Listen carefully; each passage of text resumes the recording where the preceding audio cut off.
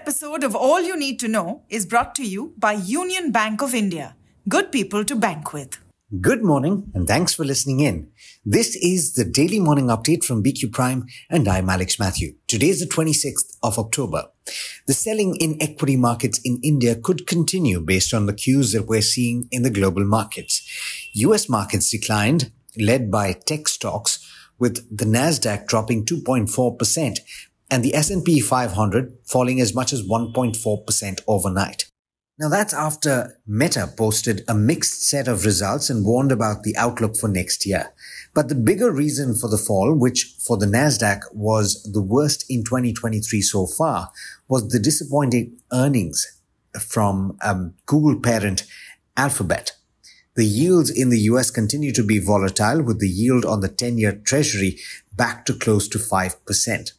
So based on that, you could see selling in our markets extend to a sixth straight trading day, and Niraj will have more on that in just a bit. Now, there were a large number of frontline companies that reported earnings last evening.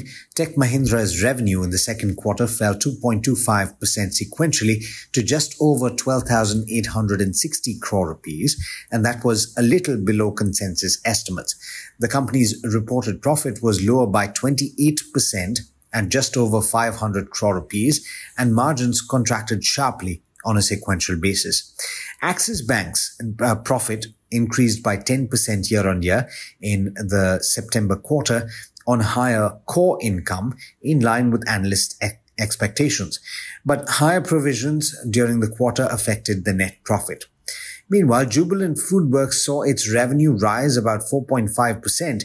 The profit after tax declined by nearly 40% though to 72.15 crore rupees. Now, there's another update from Nestle India, which had its management meet investors at an event in Delhi. It has lost market share to regional peers as the company raised prices relentlessly to keep up with soaring costs.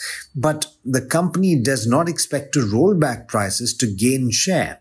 And that's according to the company's chairman and managing director, Suresh Narayanan, who spoke to investors, as I mentioned. Narayanan said that the company had only experienced a loss of volumes in the noodles and coffee segment in a few instances where the price competition was acute.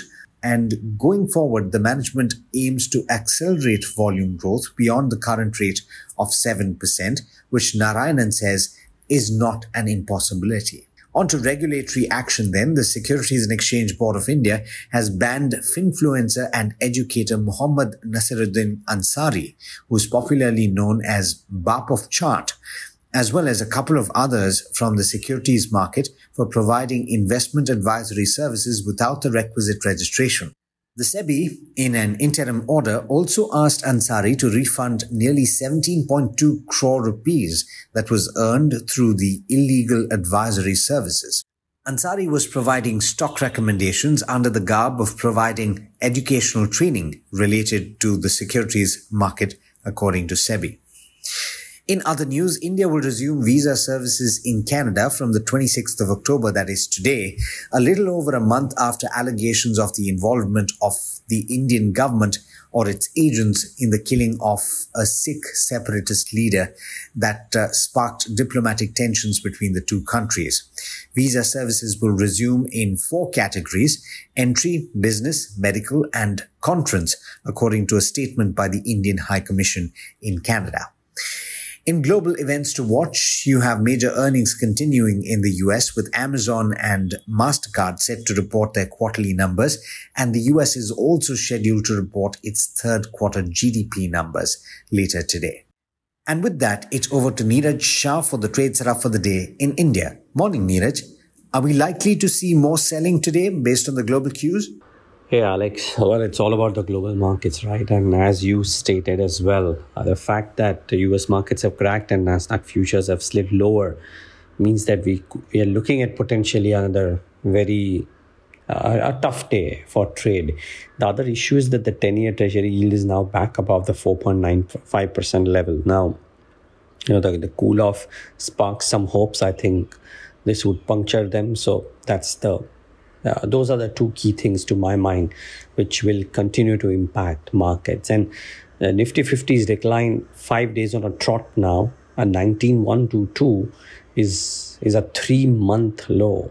But we are not the only ones, and therefore shouldn't be surprised. Yesterday, though, interestingly, the crack in the broader markets was a lot smaller, with the small cap 100 correcting only 0.24%. So that is an interesting piece. But the heavyweights are coming off, Nifty IT, Nifty Private Bank, and a lot of chatter about how one large hedge fund rolling off its operations in India led to the massive selling as well.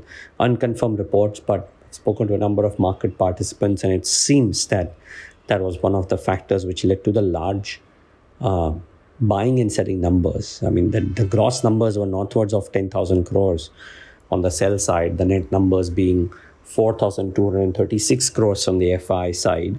This may not be a number that will get repeated daily necessarily, but that is to be watched out for. And a lot of liquid losers fell on very high volumes. I mean, you look at Infosys, nearly 1.5 times volumes, down 2.5. Bharat Forge, 2.5% lower, down on 3 times volumes. Apollo Hospitals was down 2.5% on 3 times volumes. These are large liquid names falling on very large volumes, which is a bit of a concern. Interesting day for numbers today. Some banks, some consumption companies like Asian Paints, Colgate and Westlife. And after what Jubilant Foodworks has done, I think Westlife squarely comes in focus. Can they actually beat those dismal numbers from Jubilant, or will the consumption risk off weigh in on that as well? Remains to be seen. Very quickly, the stocks to watch today. Well, Tech Mahindra was a disappointment, and I think brokerages have said so unequivocally. The CME vertical, single-digit margins, all continue to weigh down. Jefferies, for example, has cut the earnings estimates by 9 to 28% for FY24 to 26. So that remains a bit of a problem issue. Nomura says, though, that FY24 is a kitchen sinking year, and things start improving from FY25 onwards. Let's see. Jubilant Foodworks was, like I said, a bad quarter, and I think MK Note put it succinctly by saying that the Q3 commentary not encouraging, and therefore they cut the EPS estimates by 18 to 20%. Suffice to say, Jubilant may have a really red day in the session today. It may start off lower and may stay that way or go down further as well. There was some bit of respite for some of the mid-sized names. So Gulf Oil Lubricants, decent numbers, 12.5% margins versus 11%.